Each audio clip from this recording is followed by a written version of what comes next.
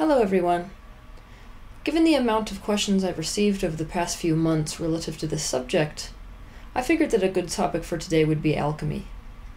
Alchemy is a term which covers many philosophical traditions, which span over 4 millennia across several continents. Simply, alchemy is the art form of liberating something from its fixed physical properties. Those of you who have been watching my segment understand that by fixed, we are just using a term to explain something which is got finite properties. In reality, there is nothing in this physical dimension that is fixed. These physical laws which we see are an agreed upon set of perceptions. Many of us who have heard of alchemy are familiar with the concept of turning an ordinary metal such as lead or such as iron into gold. That is really only the surface of alchemy. That is taking something which you would think has fixed properties, it can't be anything other than what it is, and turning it into another substance. Like other sciences, early alchemists used scientific processes, techniques, that could be replicated in a lab. But unlike other sciences, you cannot separate the scientific process of alchemy from the Hermetic principles and from spirituality. Those principles and spiritual truths are the basis upon which alchemy stands. It was believed that without learning the non-physical, spiritual principles and truths, there would be no way of understanding the physical truths and physical properties and thus transcending them so as to turn something like an ordinary metal into a precious metal like gold. This is why it is impossible to separate alchemy from spiritual principle. In other words, there would be no hope of you transcending the fixed properties of the physical dimension so as to transform an ordinary metal into gold without gaining access to the higher truths of this universe through spiritual practice and mastery. Alchemy cannot so easily be written off as primitive science when you realize that the practical applications of alchemy has made a wide array of contributions to medicine and the physical sciences. In fact, it is the origin of modern science. For example, alchemists sought to arrange information on substances so as to clarify and anticipate the products of their chemical reactions. This classification and organizing of substances resulted in the early conceptions of chemical elements and the first rudimentary periodic table. The alchemist Robert Boyle is credited as being the father of chemistry. Iatro chemistry emphasizes the medical application of alchemy. And it was the study of alchemy that influenced Isaac Newton's theory of gravity. Alchemists made contributions to the chemical industries of the day as well. Ore testing and refining finds its roots in alchemy. Metalworking, production of gunpowder, ink, dyes, paints, cosmetics, leather tanning, ceramics, glass manufacture, preparation of extracts, liquors, etc. All of these things I've just listed find their roots in alchemy.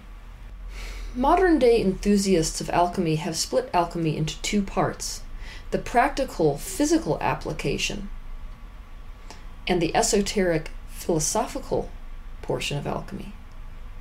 Herein lies the very problem. You cannot be practicing true alchemy unless both of these aspects are fused. Herein lies the lesson, not only for alchemists, but for all sciences. You cannot truly master anything if all you are addressing is the physical, chemical, molecular, particle aspect of an object. If you truly wish to master that aspect, you must also master the non-physical, what we call the spiritual aspect of anything.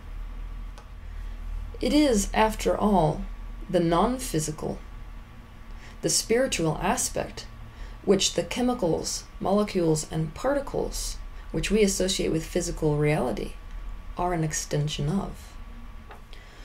When you do this, you understand that physical laws are not fixed. Physical properties are not fixed. Instead, they are agreed upon tendencies. The physical reality must follow the blueprint of the higher realities. A blueprint, such as a thought, is what defines what something in the physical dimension will become. It must follow suit. So if you are able to access the higher dimensions and alter the blueprint, the physical reality must change to fit the blueprint. This is what we're doing anytime we use energy healing. Energy healing is a healing modality which belongs to the class of alchemy. Because when you shift something, because you have shifted your mind about that something, you have shifted the blueprint, and the body must follow suit.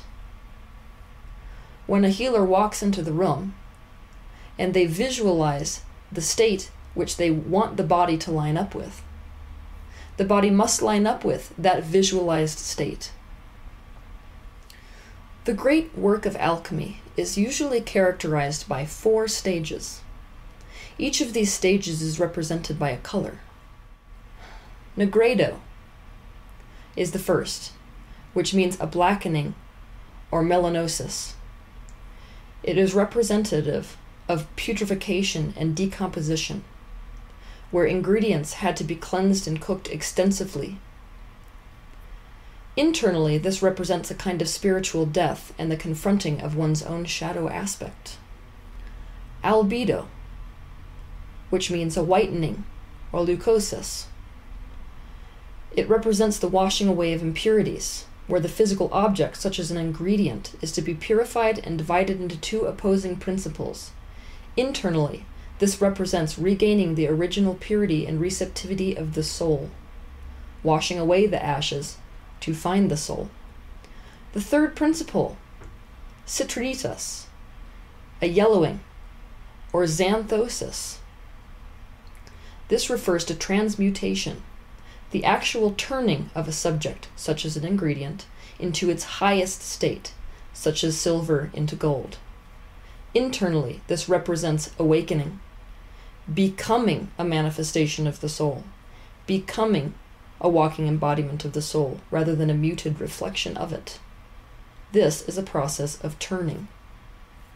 The fourth and final principle, rubedo, a reddening, or iosis. Rubedo refers to the end state, alchemical success, the achievement of the perfect state, the final state of perfection of any subject, such as an ingredient, into its exalted state. It can be interpreted as achieving enlightened consciousness and the total fusion of spirit and matter. This stage is often represented by the symbol of the phoenix. As you can see, based on these 4 principles which I've just shared with you, alchemy goes much, much further than just the physical process of transforming something from its fixed physical properties into another physical attribute, into another physical substance. Alchemy also applies to the process of you turning yourself into the perfected state. Each one of these processes which you would take to create something chemically from one thing into another is representative of what you would do in your own life if you are trying to transform yourself from your ordinary fixed physical self into your exalted state, an enlightened being. So you see, the practice of alchemy goes much, much further than just transforming ordinary metals into precious metals. It goes much further than trying to find the elixir which is the healer of all ailments. It goes much further than trying to find immortality. It is the practice of creating your entire reality.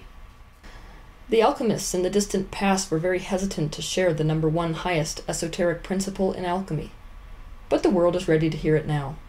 It is that thought creates reality. It is that the mind is the thing which limits a physical object to its fixed properties. And so, liberating the mind through spiritual practice means liberating all that the mind perceives. And so you see, the ultimate alchemists were beings such as Jesus, who could turn water into wine and walk on the surface of the water. But for them, it was not about turning water into wine, or walking on water, or turning an ordinary metal into gold. Alchemy was the practical application of the truth that you create all of it, your entire reality, and even the perception that your reality is reality. All people are alchemists. Most are just unaware that they are doing it. Your mind is creating the construct of this reality. Your physical brain is perceiving that construct. Your organs of perception are arranging this reality for you. It is a learning hologram. Alchemy is much, much more than the process of turning something like water into wine.